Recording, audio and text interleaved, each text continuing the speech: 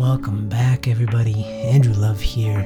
I'm recording in a closet, and just relax with the jokes, okay? Today, we're in a brand new place. We're in downtown in some chic condo. That was not the plan at all. We are, as the title says, Airbnb refugees. We had to leave our place because it was destroyed. Yesterday, if you didn't hear yesterday's story, please listen. It's amazing. I don't know if my storytelling is up there. It's been a while, but the story itself is amazing because we got flooded out of our house yesterday with, while we were leaving, waist-high water on the streets, on the sidewalk. And, I was carrying a kid, had another kid and then my wife was carrying a kid super slowly, might I add. No rush. I feel like Mongolians are never in a rush, even in a state of emergency. Anyway, they leave all that spazzing out to people like me. Good balance. Anyway, so we returned. The crazy part was last night we ended up staying at some stranger's house. As yesterday's story kind of recapped. And then I woke up this morning in a strange house that I don't remember seeing because, it was a brand new house that I didn't intend on being in. And we left that house. And then we went to check out our old house, completely destroyed. The owner of the house came, he drove.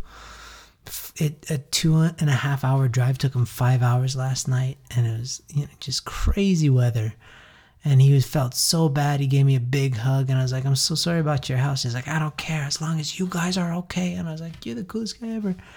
And he drove us to our new place. Airbnb gave us initially they reimbursed us for the last week of our stay, because we had rented this place for 2 months. So for the last week of the 2 months, they reimbursed us.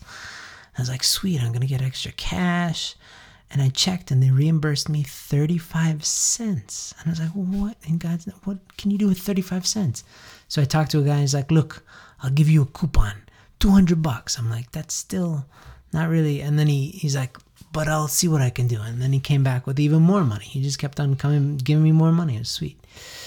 So we took that money, and now we're in San Jose, and we're in a condo in like a really not a family friendly, hip downtown concrete modern building. Like the lobby is painfully cool, and we do not belong here.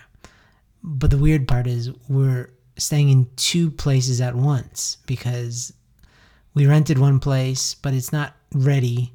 So they said, stay in this other place that's also not ready until the other one's ready because we're renovating it. It'll be ready tomorrow. So we're here for one night, and then we're going to another place in the same building, 2 floors up, tomorrow. So how do you like them apples? We're all over the place. And so we're going to stay there until we go to another place next weekend. And then we stay there for 3 days until we go to another place in Panama, where we have a stopover for 2 days and then back to America. So this has been crazy. Yesterday I've never, all my spidey senses were peaking. I was freaking out, and I was maintaining my composure, but it was a close call yesterday. And as of right now, my phone doesn't work, and Airbnb might buy me a new phone because it was part of this flooding, it was part of the damage. It was a tropical storm. Is bananas. But otherwise, we got our passports, we got everything. It looks like we're good to go, and we're in some fancy place that yesterday morning, if you said, hey, tomorrow you're going to be checking into a fancy place in San Jose, I'd be like, what kind of DMT did you just take? But here we are. That's how it goes, and we're so happy. I feel like I had zero stress today whatsoever. Even when my kids were acting up, they were hyper today. No stress, because I'm alive. I'm still riding off the buzz of the fact that we just survived a wild circumstance. Even though it wasn't that bad, it just felt really bad in the moment because we didn't know My only context for tropical storms was watching people, like video footage of people standing on the roofs of their house with cars floating by. Anyway, so the journey begins. The next one. Yeah, I'll see you tomorrow.